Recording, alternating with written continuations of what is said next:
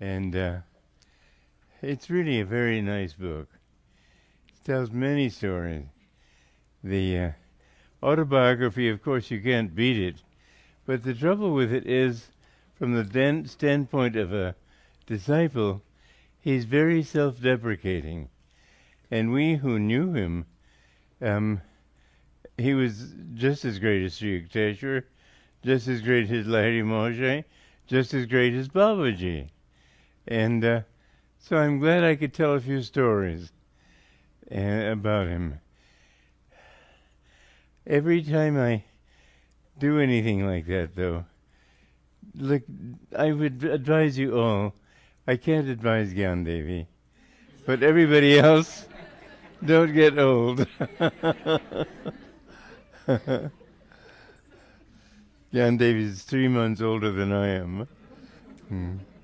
Anyway, I'm very happy to be with you all. And I have to say, it's a great satisfaction to me. Let me just speak personally for a moment. I spent so many years trying to serve Master, and to see you all here smiling, loving, blissful, happy, kind to each other, respectful of each other. These are all attitudes that I'm so happy. Somebody asked me, what are you proudest of? I'm not proud of anything, but I have to say I am proud of you. So, thank you. I want to read to you from this book of mine, of Yogananda's. It's the characteristics that he showed. And in a way, a great master like that has no characteristics. He is triguna rahitam, beyond the three gunas, beyond all characteristics. And yet, as the sunlight filters through the clouds, it can take on the colors of a rainbow. It can take on different aspects through clouds and so on. And so a master, in manifesting in this world, has to express something. And I have tried to capture things in which he was consistent. I never knew him, for example, to talk down to anybody. I remember one time somebody wrote him a letter, scathingly, talking about all the faults that he saw in Master. Really, it was just as a reflection of what he had in himself. But when Master saw him again, I was there. Master said, Boone, you should take up writing. That's the best letter Satan ever wrote me. And he didn't mean that sarcastically. It was with complete respect. The mark of a great man is that he respects everybody. And this was Master. He treated all people equally and was as respectful toward any garage mechanic as toward someone prominent in the world of politics, business, or the arts. He used to walk with a cane, not usually because he needed one, but because to him a cane was like the danda, or wooden staff, which many swamis carry in India as a reminder to keep their spines straight and to live more at their own spinal center. A few days before he left his body, he went to a dilapidated shop to buy a new cane. It was a small item, but he wanted to be a conscientious custodian of the organization's money. So he bargained carefully. Once he got the price he thought right, however, he looked about him, seeing what a very poor shop it was. He gave the owner much more money than he saved by bargaining. "You're a gentleman, sir," said the owner, and thereupon gave him a very handsome cane. Back at Mount Washington, hours later, I remember the master saying, "That man was so poor. He had a linoleum floor. I think I'll buy him a carpet." And this was someone he didn't even know. You remember that beautiful story of one time they were traveling. Debbie was with him on this occasion, and I heard the story from Debbie that he suddenly said, "Stop the car, stop the car." And the car pulled over to the curb. Master got up, got out, walked back a few shops, went inside, and it was just a sort of a variety shop. And Master picked up a few items, and Debbie thought, what will he ever use that junk for? It didn't have any value at all. But when he brought it back to the counter, the lady was getting very excited. And when she totaled it up, she said, I very badly needed just this amount of money today. And it was nearly closing time, and I was afraid I wouldn't get it.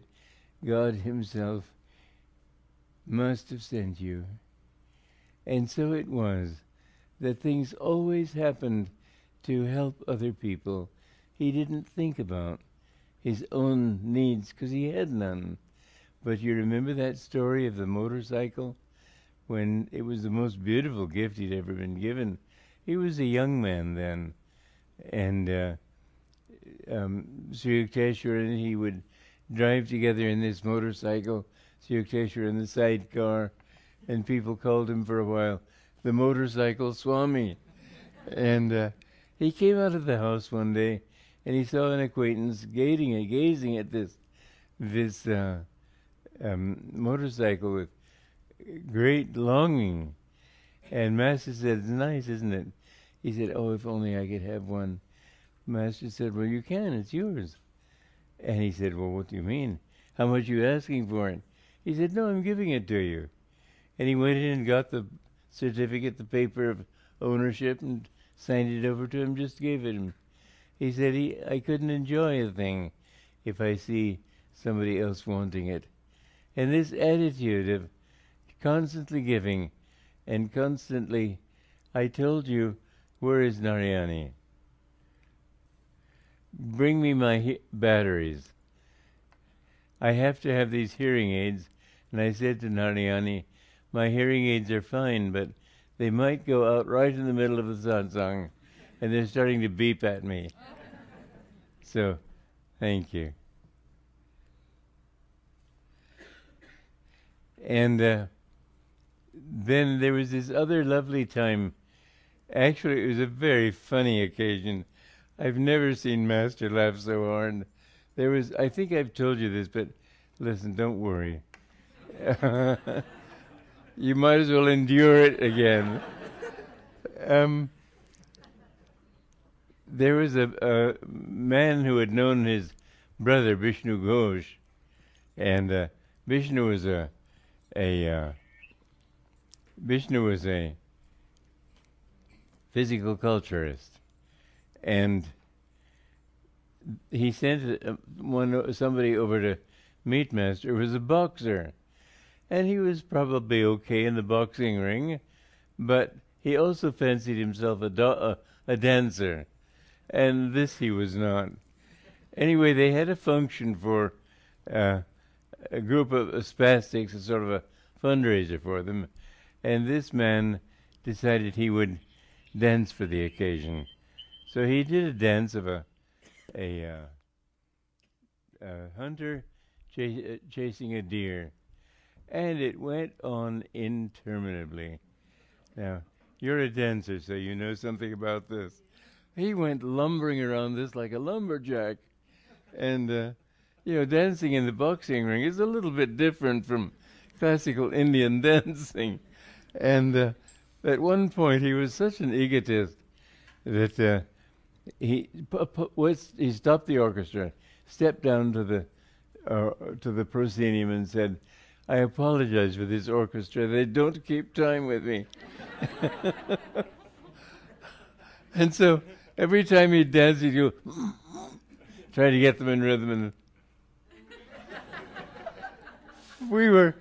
I was sitting next to Master. He was just, tears were rolling down his cheeks and mine. It was just too delightful. And then finally, the deer was killed. And there was a little scattered applause, thinking that this is over. Oh no, we forgot. there was still the hunter. And the hunter threw the deer over his shoulders and sort of went into a victory cakewalk. That's it was just too funny for words. And yet, the beautiful thing. Well, I'll finish the story there. Finally, we saw somebody in the orchestra going like this to the sidelines, and the curtain began to come down. And all we saw was his feet, his legs striding angrily. Oh, it was too good. But, afterwards, this man was very outraged at the way he'd been mistreated. And Master said, I understand. And the beautiful thing was, he did understand. He could laugh at the absurdity of it, but at the same time he felt for this poor man. He was in everybody. And I remember there was a drunken man there, Indian, and he was throwing his arms around Master's shoulders in a very familiar way that none of us would have dared. And Devi Mukherjee, this Bengali, said to him something in Bengali about this man's drunkenness. And Master said he didn't want him to show that disrespect, even if the man was drunk. This kind of respect for everybody, it takes a great man to have that kind. Usually people look for somebody they can look down on. In a sense, Master was in a position to look down on everybody, yet he looked up to everybody. He saw God in everybody. And as he was, so should we be. So that wherever you are, always look for the good qualities in people. Don't look for their faults. Always think that this is God in this form. There was a beautiful story of Sri Ramakrishna. A woman came to him who said, I don't have time to meditate. I have this little child, and I have to keep taking care of the child. And he said, then think of the child as Balakrishna, and just treat the child with that kind of love that you would give to Krishna. And so we should have that kind of sincere love for everybody. I know everybody is foolish in one way or another, but everybody is also a manifestation of God. And if you can see that in other people, then you begin to see it in yourself. So the greatest benefit of this is what it does for you. When you respect others, then you will begin to feel that, yes, and God is also in you. It would help a lot to always, I watched a very poor movie about the miracle of Fatima. That's a beautiful story. The movie is lousy. But to see the Divine Mother in form, when you see God in form, for instance, Jagannath, you don't see God as, could somebody give me a Kleenex? I can't reach it. There, thank you. The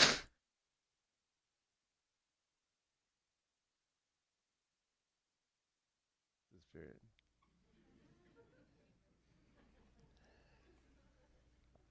Where was I? If you see Jagannath. Yeah, the Jagannath. They have his arms truncated.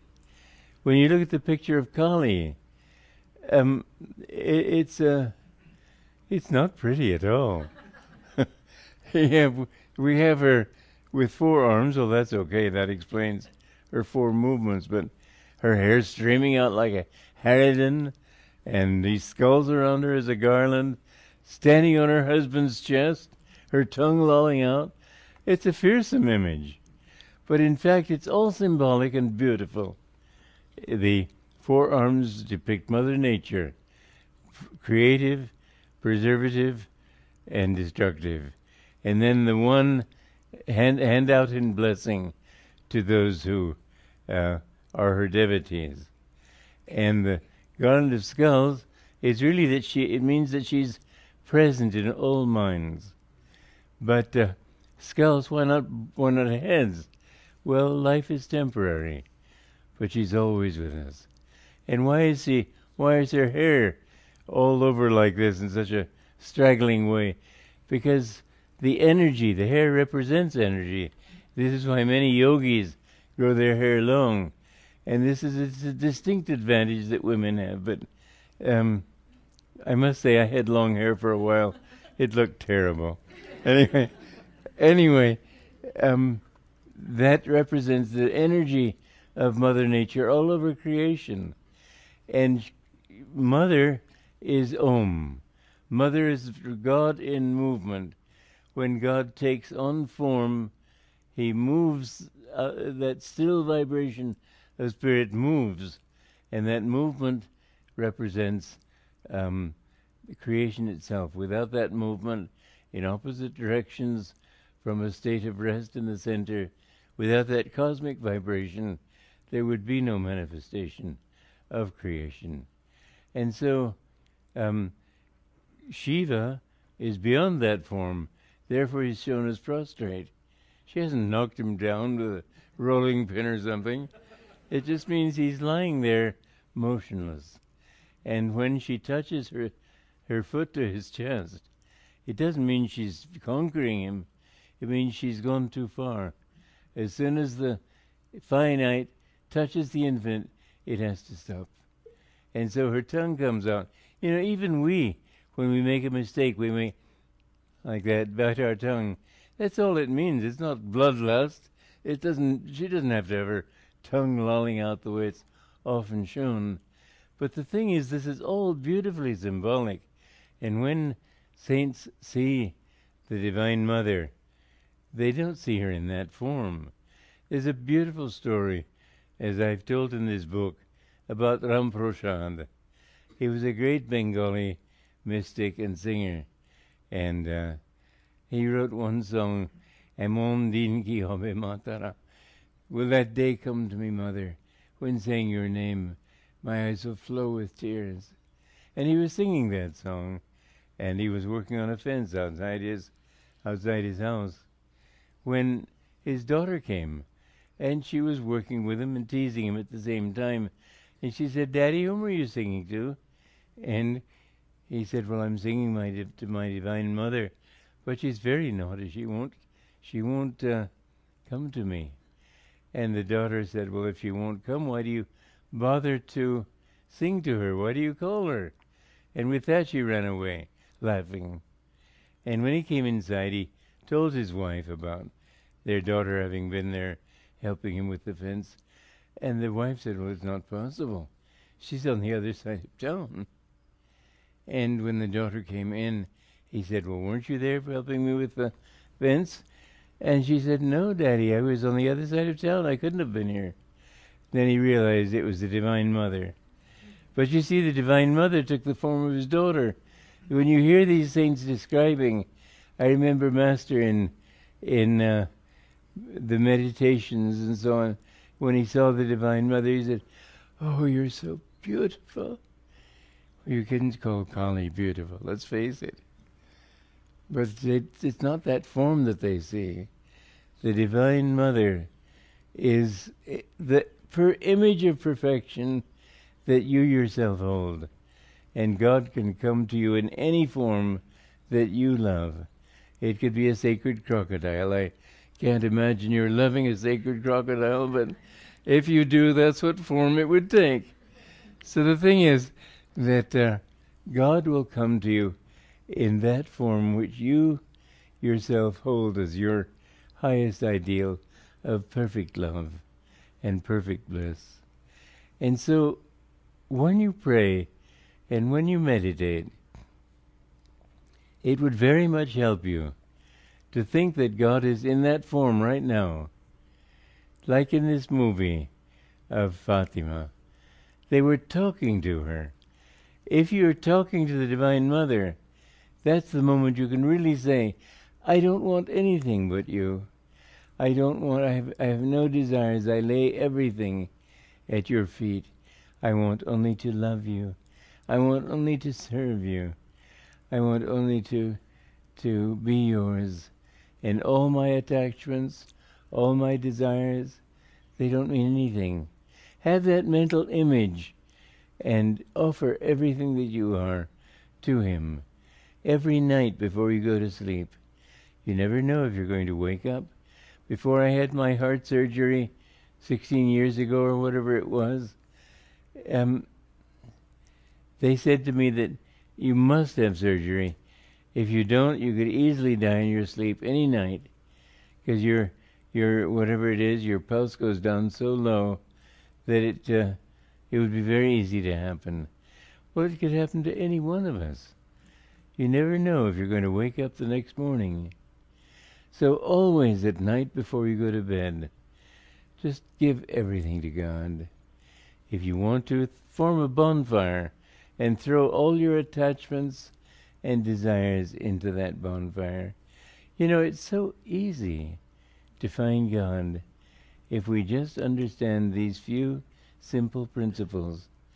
And yet look how long it takes. It should not have to take so long. It's a real scripture, the Rubaiyat of Omar Khayyam. It doesn't seem to be a scripture. It seems to be a love song, but it's very symbolic. And in there's a passage that Master interpreted where he says that many souls that had come into Maya at the beginning of a day of Brahma are still wandering in Maya, wandering in delusion at the end of a day of Brahma. And it makes you wonder, how many days of Brahma does it take? I asked Master one time, does it always take so long? He said, oh yes. But it doesn't have to. Once you really make up your minds that this is what you want, don't defend anything. There's nothing worth defending. Just be His. You'll find, this is the typical image of I remember there was many years ago, I had a blood pressure of 200 over 120. And this was high enough to bring about a stroke or a heart attack, and it was very dangerous. And I went to my father, and I said to him, Dad, can you help me just take a cruise or something so that I can get away from work and rest for a while? He said, Don, you've just got to stop giving away all your money. Well, I got to go anyway. People helped me. I hadn't given my money away. Everything you give comes back to you. Don't think that you have to do anything. It's amazing how, if you have the right spirit, everything will come. There's a wonderful story of mine that I've told you all, that I was going from Delhi to Calcutta, and there was a student from Davis who was from, not Puri, Bhubaneswar, and he lived there, which is not too far from Calcutta, maybe 300 miles or less. And I was sorry in going to Calcutta that I wouldn't see him, because I didn't have his address.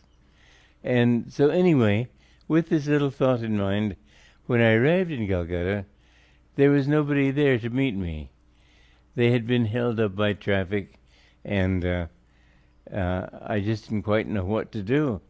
Well, usually when that sort of thing happens, you dash to the nearest phone and pantingly dial frantically to see where they are, what's happening, etc. Instead, I just said, well, Divine Mother, what have you got in mind? Just at that moment, somebody stopped in front of me, and he said, what is your good name? And I said, well, my name is Swami Kriyananda. He said, oh, I thought you must be he. I have a friend, and he named this man from Davis, who lived in Bhubaneswar, and he said, I've seen your pictures that he showed me. And I said, well, I've been wanting his address. Could you give me his address? He said, no need to. I've just come to Calcutta to see him. He's staying in Calcutta right now, and I'll take you to him. So I got to spend the night with my friend. How many times you will find that God does take care of you in many, many ways. Don't let yourself doubt. That is the one thing that impedes. It's sort of a static in your mental electricity.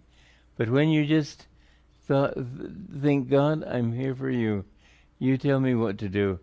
You direct my footsteps. I don't mean like an automaton, But just offer every mood up to him. You will see everything breaks well for you. But part of the attitude that brings that about is having respect for everybody. We've got to get rid of this ego, and respecting others helps us to get rid of it. Your little ego is so unimportant. Little tiny pinpoint in space. If you can just give it up, you'll not lose anything. My dad said, you've got to give up giving your money away. What's there to hold my money? I don't have any money. I don't get a salary. I don't think about these things. And it's always taken care of in some way. It's that I've found that the less I think of me, the more he thinks of me, and the more everything works out right. It's really quite amazing, and well worth. Americans love to experiment. Why not experiment with these thoughts? Really, they work beautifully, and life becomes a song of joy when you think this way. Master had this ability to enjoy everything with the joy of God. In this he made a strong contrast with a sadhu I once met in Puri, in India, who said to me, "You shouldn't enjoy anything." Well, he was not an insignificant man. He was 132 years old. It certainly takes something to live that long. But he was such a dry thing. He said, "Don't enjoy anything." I said, "Not even a beautiful sunset?" "No, nothing." What a dry outlook. My guru, by contrast, enjoyed almost everything. He was so capable of joy that every step seemed to be a joy. In his enjoyment, however, he was attached to nothing. It was always enjoyment. His enjoyment was the joy of God. He said we should enjoy the whole world, not with egoic joy, but with the joy of God. To see God's joy in everything, it's an absolutely wonderful experience. Complete non-attachment was evident even in his eyes, the gaze of which was always, in a sense, remote from this world. I would look at him, they were unmoving, and you'd like looking into eternity when you looked into those eyes. He was surprisingly innovative. Now, you can tell me if I'm wrong on this, but as far as I know, he built the first motorhome. He called it a house car, and he traveled around the country in it, and he told me he'd invented the toilet lid. And he was also, he said, the first to suggest placing the gear shift of a car on the driving shaft rather than the floor. We drove into Detroit with our invention, he told me. People were very impressed. But when people think of renunciates, they're not supposed to be interested in anything. His definition of Satchidananda was something memorable. He said not only ever existing, ever conscious, but ever new joy. That's not in the original word, Satchidananda, but ever new joy. When you have that joy inside, everything becomes wonderful. You think of new ways of doing things, you think of new ways of expressing things, and this was his way. Another fact I noticed about him was that he was always completely positive. One time I mentioned something humorous, but not exactly complimentary, about someone else. He scolded me for being negative. "Am I negative, sir?" "Sometimes," he replied, "but there's a great deal of positive in your nature also."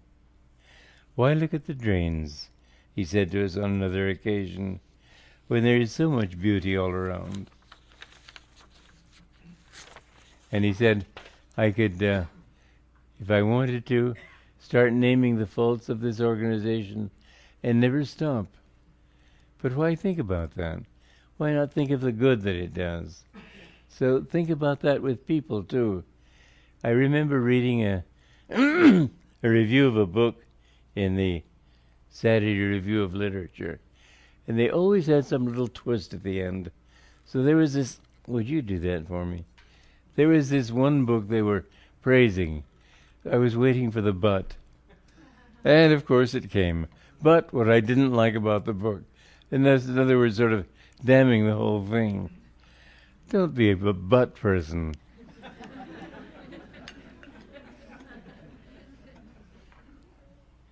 Say yes, he's a good man. I really appreciate him. It's no great shock if he has some faults. Everybody has faults. But you poured too much. It'll get cold. Either that or I'll sit here and swill for a while.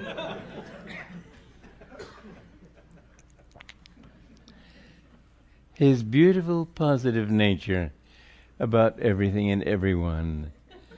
It was thrilling. He'd see the good side of them. And another aspect of him that really touched my heart was his loyalty. He was absolutely loyal. I remember there was a student of his, Vladimir Rosing. He was a famous conductor and singer. And he conducted the Fledermaus, German operetta by Strauss. Not Richard Strauss, I think. Anyway, it was a very mundane kind of story, all about flirtation and everything.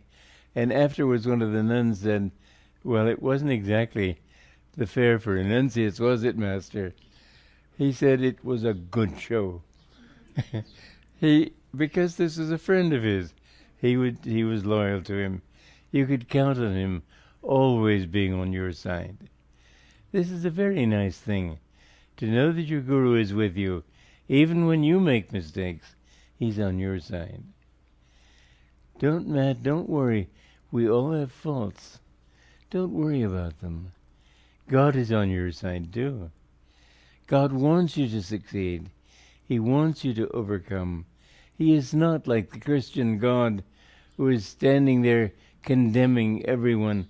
Really, you should sometime go to the Sistine Chapel in Rome and see the image of God behind the altar there. God is like this, and all the damned are on one side, and he's saying, "Get out of here." And here these poor, timid, blessed people, we made it.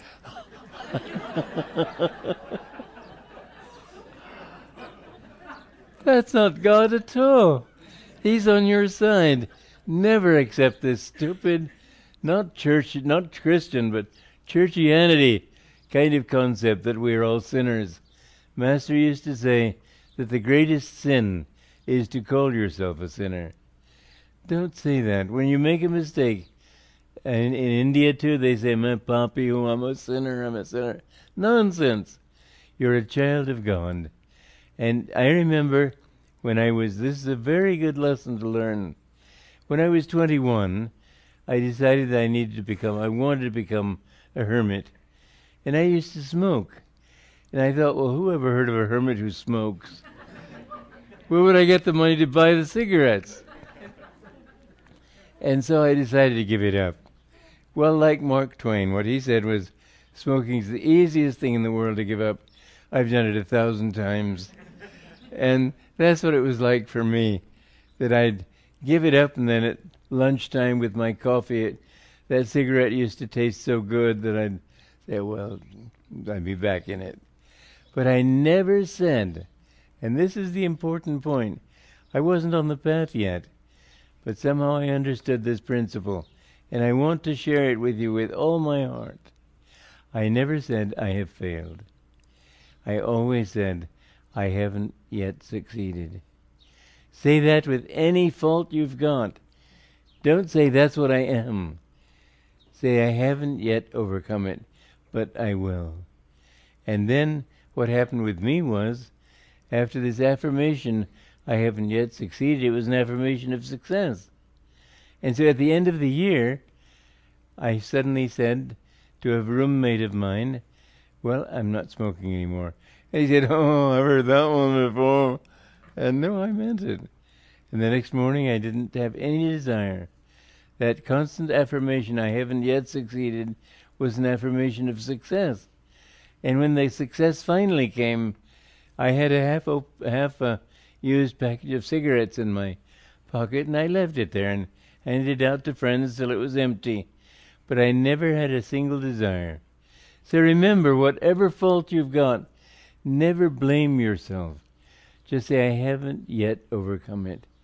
The beautiful thing you will find with every fault is that once you have overcome it, you'll wonder what all the fuss was all about. It just doesn't mean anything to you. This is the beautiful thing. It may have seemed so difficult, you'll think, "I'll never get out of this." When you're out of it, it ceases to exist. So remember, you are not what you seem to be. You are a perfect child of God. Affirm that perfection, and you will become that. You will accomplish it.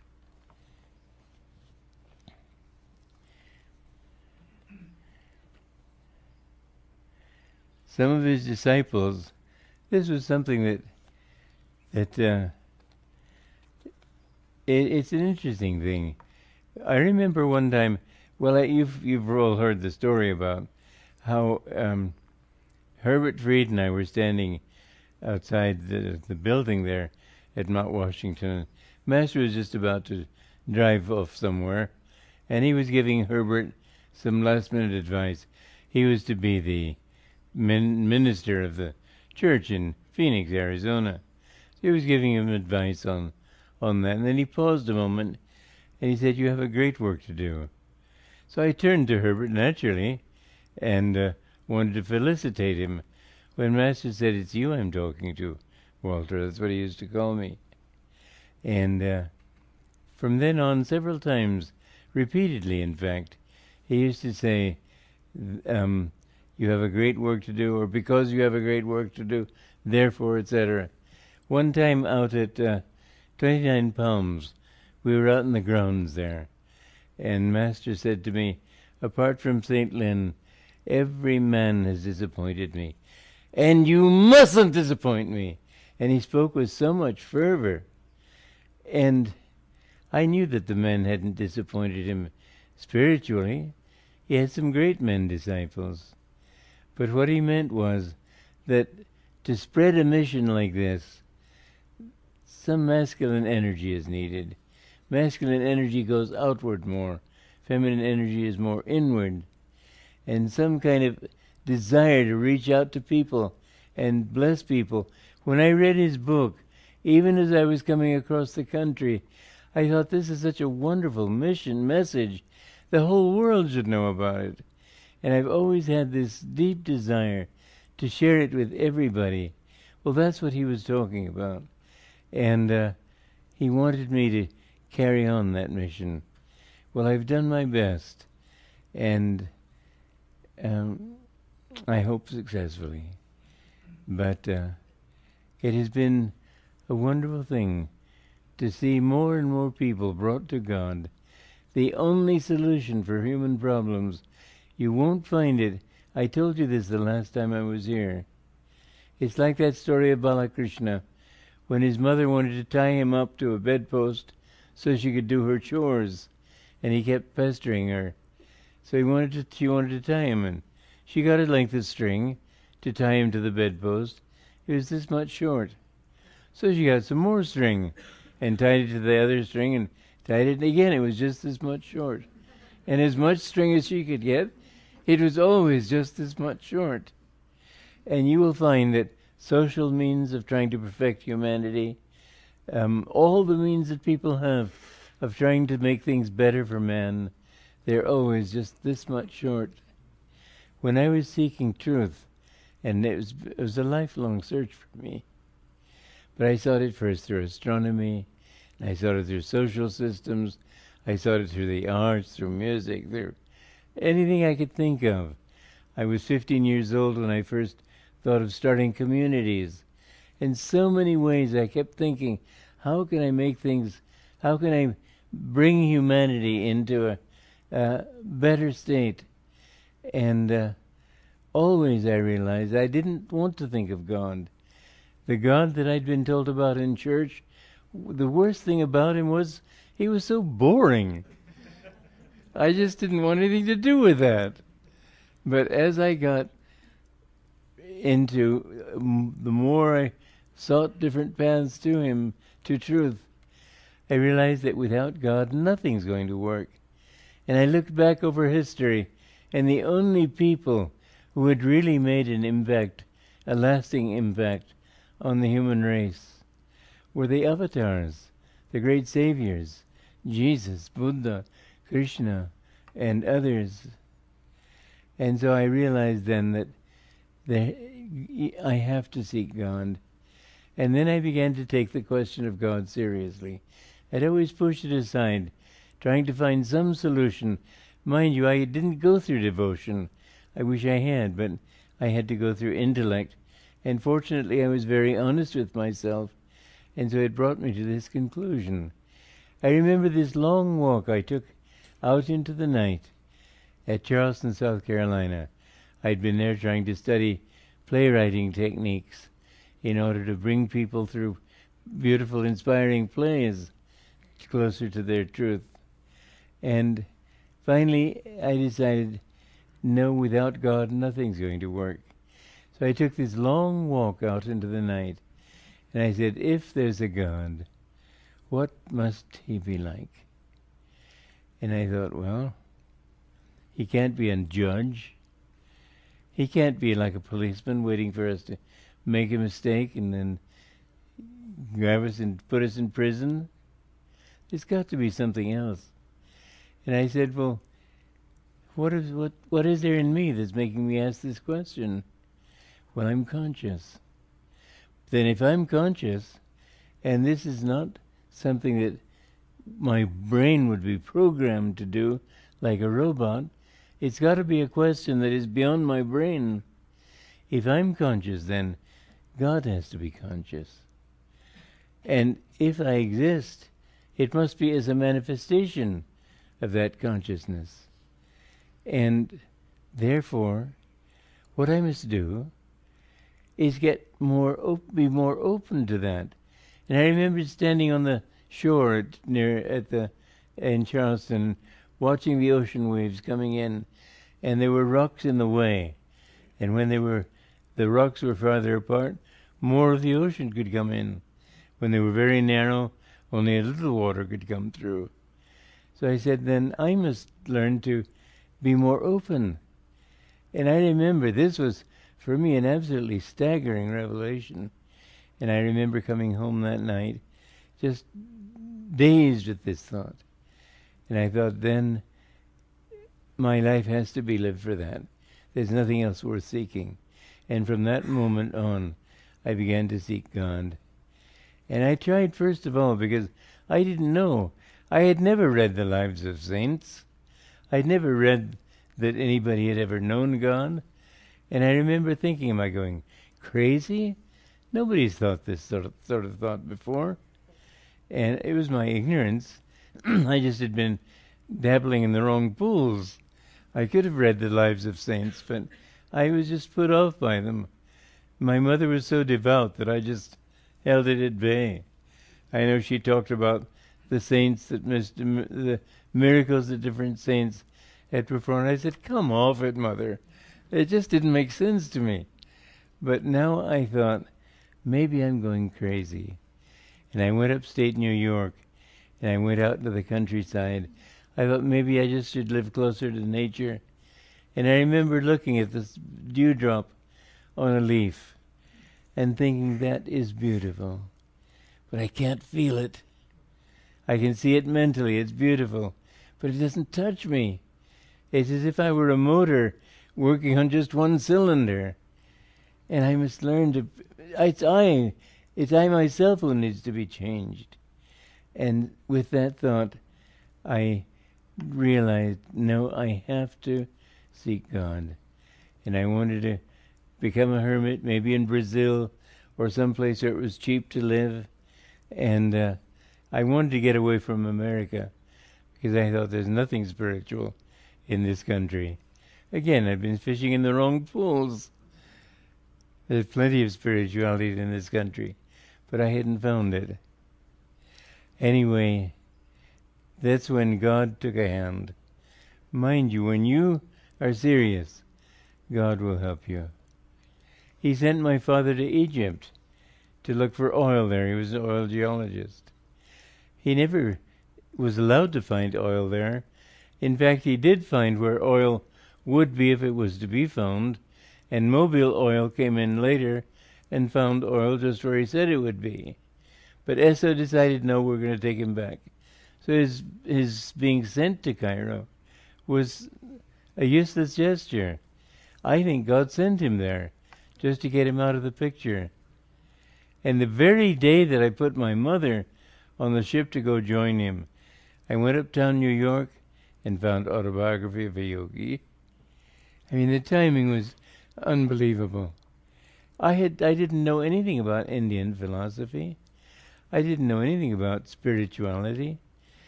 And this change was absolutely stunning to me. I knew there was nothing else for me to do. But if Dad had been there, if Mother had been there, would I have had the courage to leave everything? I don't know. Divine Mother, I guess, wanted to play it safe. Anyway, I read that book and I took the next bus across the country. I'd never thought to be anybody's disciple, but when I met Yogananda, I said, my first words to him were, I want to be your disciple. And that was 63 years ago. But it's been a wonderful journey. 63 years ago, and all these years, I've devoted my life to helping to finish his mission. And you all are part of the fruit of that. And it's a great satisfaction to me to know that you are here with your living lives for God. And sincerely, I am really thrilled. So thank you all too. At any rate, Master said, some of Master's disciples were concerned only with their own salvation. That was fine by him. But he was grateful when he found anyone who wanted to bring his message to the whole world. And that anyone is me. I don't think any of the others had that desire. But thank God I did. Nothing ever excited Master. Always he was deeply calm. He could laugh. He could also move quickly when he had to. But he was always calm. Once late for a lecture, he set out at a run. Don't be nervous, the student cautioned. Master replied, one can run nervously or one can run calmly. But not to run when you need to is to be lazy. And so he was very energetic. When he gave his lectures, he wanted people's energy level to be up to his, or he wasn't going to talk to sleeping people. But he was very dynamic. You know, there was one lecture, two men got up and started to walk out. He said, sit down.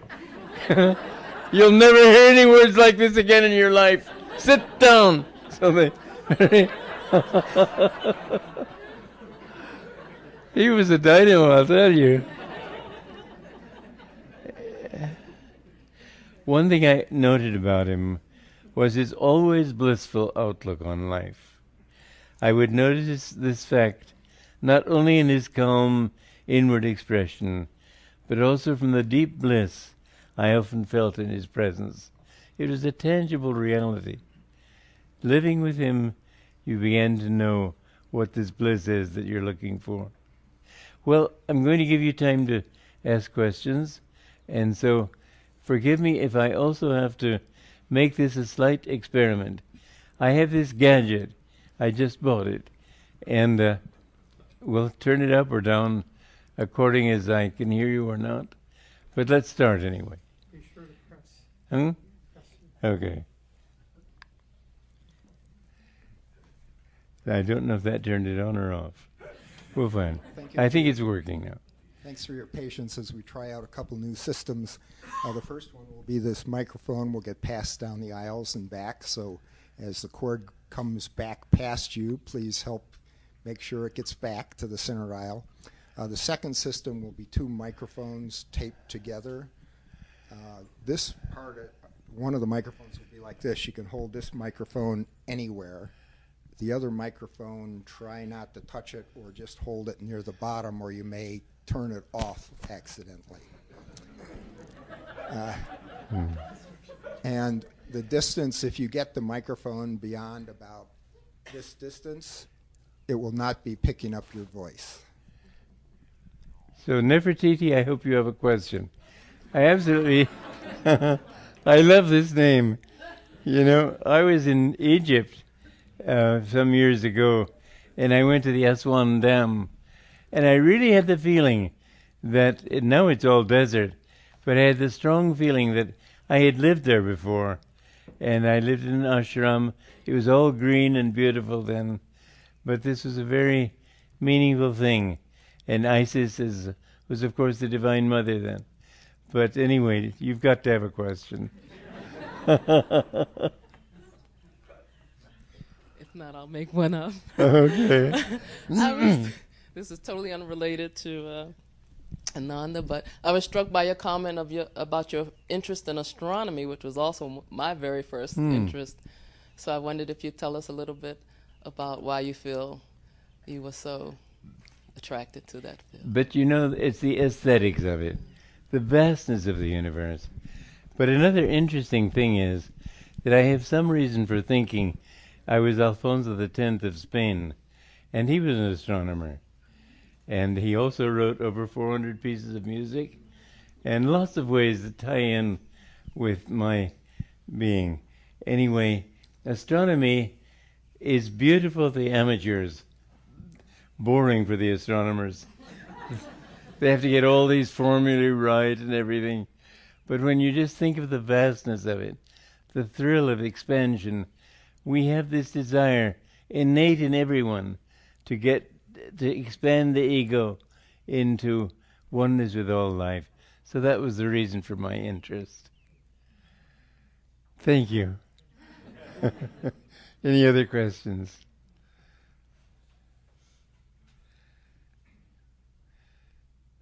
Hi, Swami. This question is from somebody online, and they say, what is the most practical way for us to realize God is in everyone?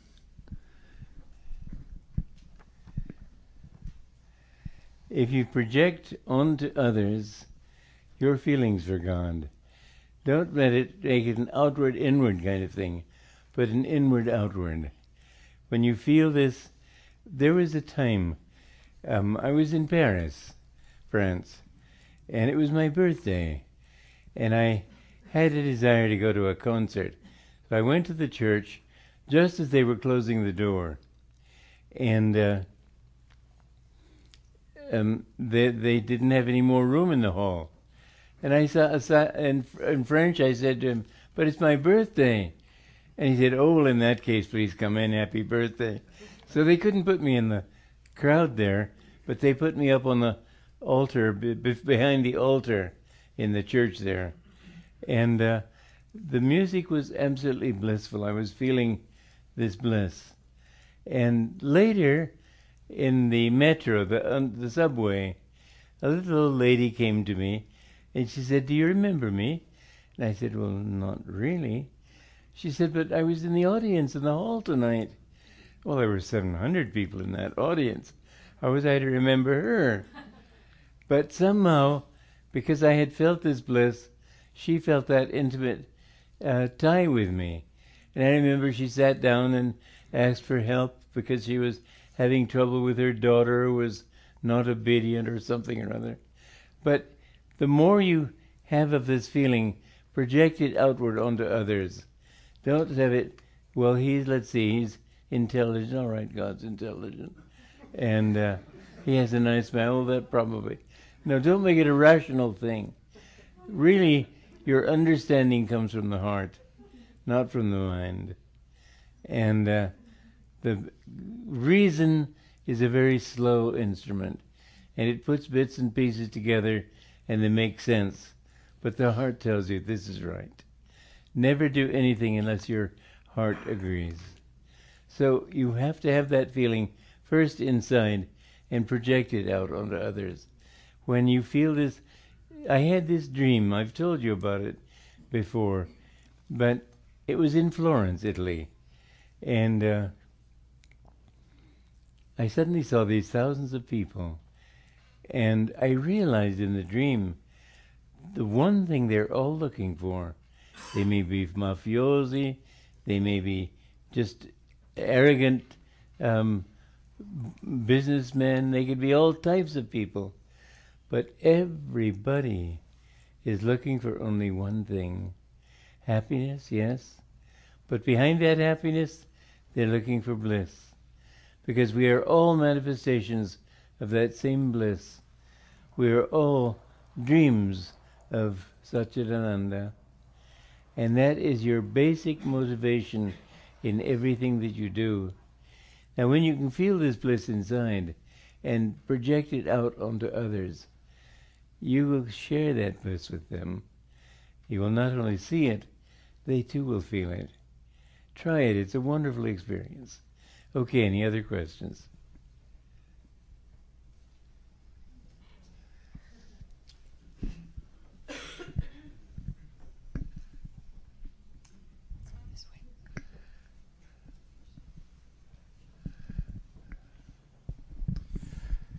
Bless you, Swamiji. Thank you for your words of wisdom. This goes back to the astronomy.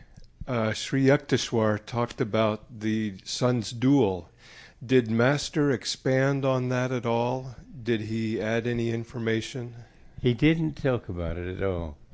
I asked him a few questions about the yugas.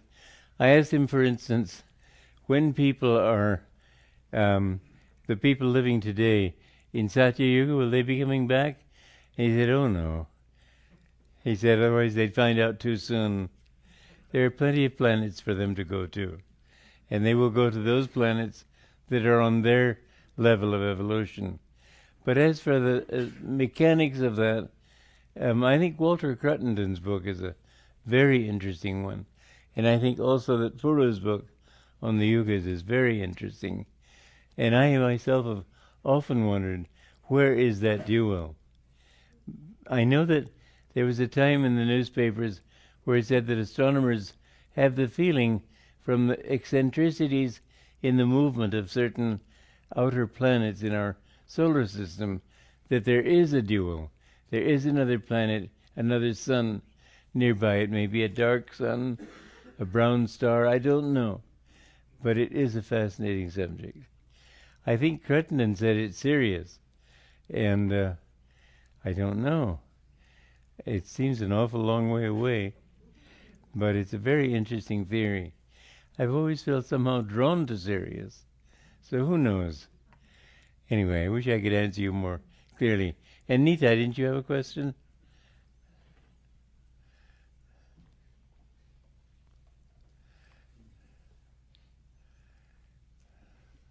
Hi, Swami. Hi. I was rereading the Mahabharata the other day and reflecting on the death of Bhishma. And I was thinking about Master's comment that I killed Yogananda long ago.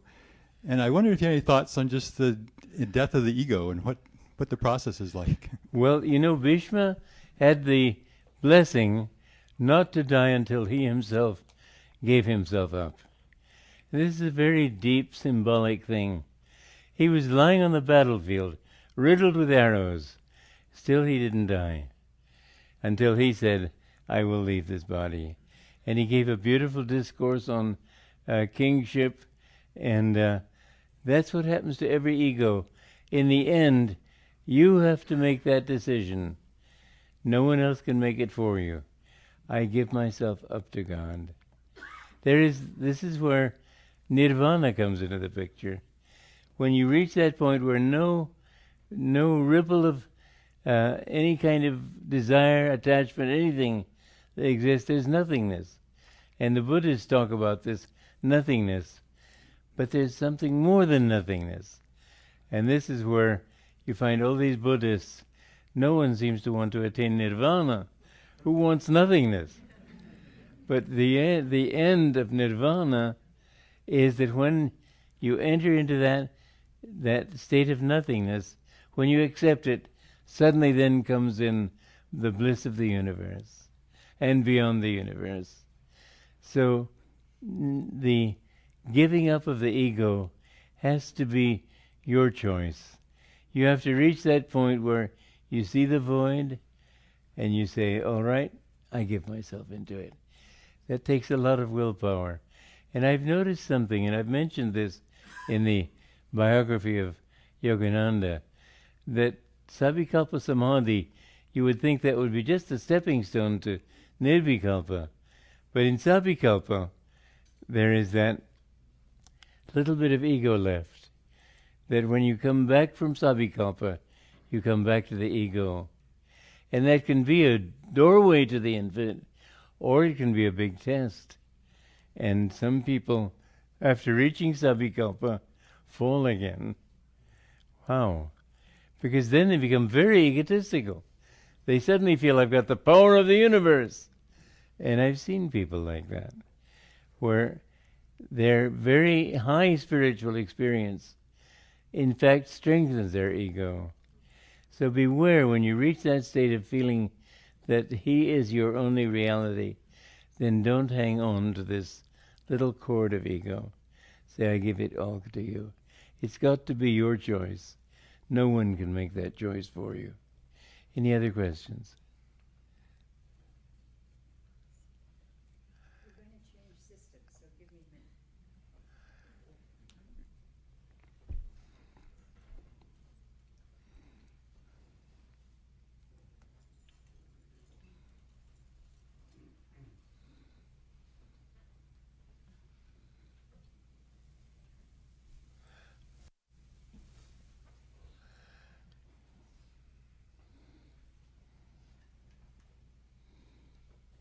These are wonderful, the system.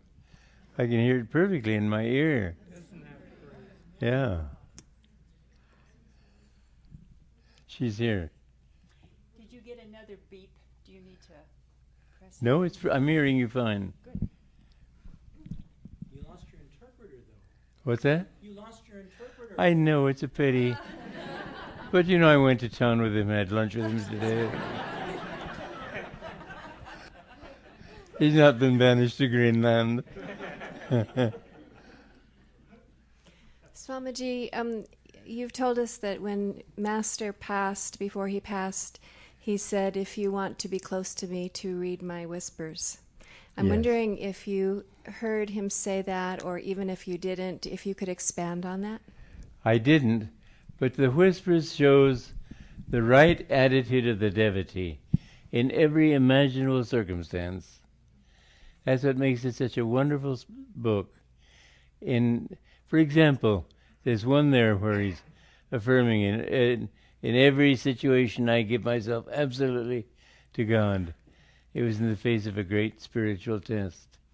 But you will find in that book beautiful, poetic statements of the right attitude under all circumstances.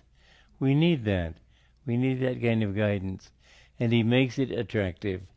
That's what makes it a really great book. Any others?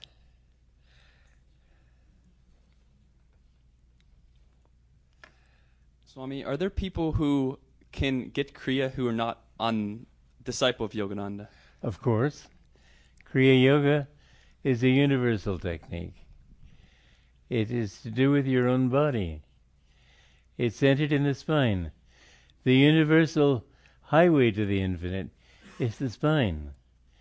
Kriya Yoga just helps to bring you back into the spine to understand that all your reaction, if you see a beautiful sunset and you think how wonderful, it's here that you're enjoying it.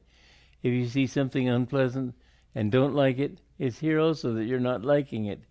And if you can withdraw your reaction from outward things and not say, oh, that wonderful sunset, but feel the inner feeling of joy, and know that that's only a stimulus to what you feel, then you're practicing a form of Kriya.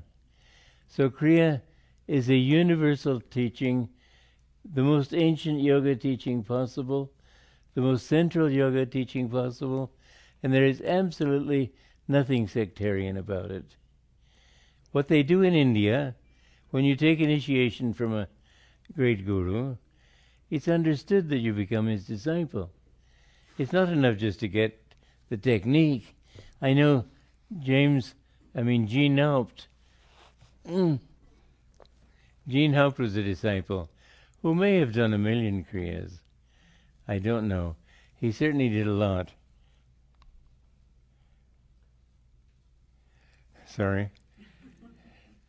And he left. And Master said he was like a merchant. I've done so many kriyas, you've got to give me so much realization. It doesn't work that way. When, you know, though he stressed kriya to the public a lot, with us close disciples, the most important thing he stressed was attunement. He, you know, in the Bible it says, as many as received him, to them gave he power to become the sons of God. And received him doesn't mean standing on the dotted line that you're a Christian. It means you receive him in your consciousness. This is the purpose of the Guru. You can't get out of ego. Master told this story, and it's well worth remembering, of a man who was being bothered by a demon. And he had read in the Shastras, the scriptures, that if you say a mantra into some powder and cast it on a demon, it will flee. And so he got some powder and said the mantra into the powder and threw it on the demon, and the demon just laughed at him. He said, before you could even begin your mantra, I myself got into that powder. What the meaning of this is, that the very ego with which you are trying to get rid of your ego is already poisoned by the illusion of being an ego. You can't get rid of it by saying, I'm not this. You have to help it along by affirming it. But really it's only by attunement with one who has no ego, who is beyond ego. This is the absolute essential reason for having a guru. Being in tune with him, you find you don't become like him except superficially, but you become suffused with that divine consciousness that you're not this ego. And that is the path to salvation. So Kriya is very helpful, but finally it's all grace. And we have to cooperate with that grace. Grace, I've often said, is like the sunlight on the side of a building. And if the sun finds no curtains on the windows, it come into the rooms. But if the curtains are closed, then that grace cannot come in. That sunlight cannot come in. So we need to open the windows of our minds. And part of that is attunement with the Guru. His purpose is never to bring you to himself. It's only to bring you to God. I remember one time I was sitting at Master's feet, and he was editing his Gita, and his commentary on the Gita. And I was thinking what a blessing it was to be his disciple. And when he finished his work, he asked me to help him stand up, and I did. And then he looked at me very close like this, and he looked into my eyes, and he said, just a bulge of the ocean. He was a principle more than a person. And he wanted me to realize it wasn't he as a man. It was the infinite in that form. So attunement with the Guru becomes attunement with God. That's why it's important. Any other? Two people over here.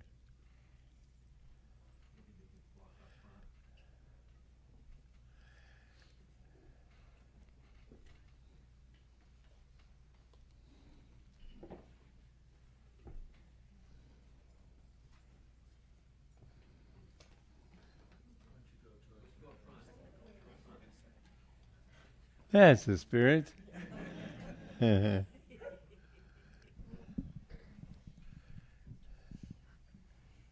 Good evening, Swamiji.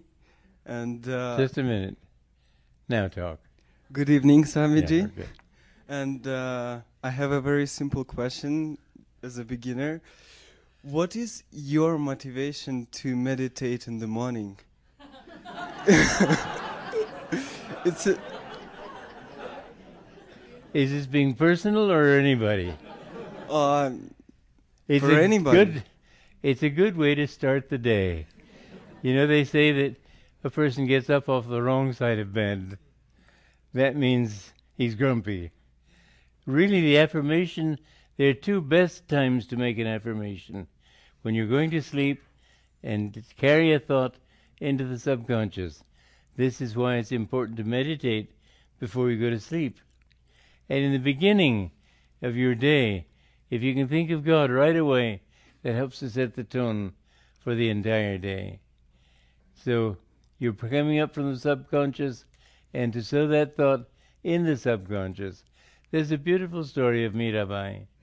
She was a queen in Chittor, and she got many people chanting the name of Krishna and was well known as a bhakta. And she was very disappointed because her own husband would never speak of God. And she used to pray that he be converted and love God. One night they were lying in bed together, and she heard him in his sleep saying, "Oh, my beloved, come to me. I can't live without seeing you." And he went on talking like this. And in the morning, with glowing eyes, she said to him, "I've found your secret." He said, don't tell me, please don't tell me." She said, "No, I know now what a lover of God you are." And he said, "I'm sorry you said that. Now I have to leave this body. I promised God long ago that if everybody discovered my secret, then I would leave." So he sat down in the lotus posture and left his body. But that time from the subconscious on, if you can have dreams that are of God, if you can have the thoughts even in your sleep of you want God only, we need to bring these teachings down into the subconscious, because otherwise the subconscious is always going to give us resistance. So those are the reasons for not only meditating in the morning, but in the evening before you go to bed. Okay? Well, have I beaten everybody into the ground here?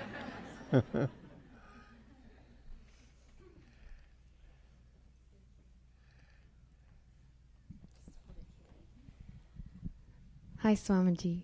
I was just wondering if you could ask one thing of all of us tonight, what would it be? I didn't hear that one. If you could ask one thing of us tonight, what would it be? To love God. Really, that's the only thing. So I've already asked it. Very simple. I have nothing that I want from anybody. I've often said to people, I'm not here to convert you to anything but your own higher self. And if you can love God, that would be all the reward I would want. So love God.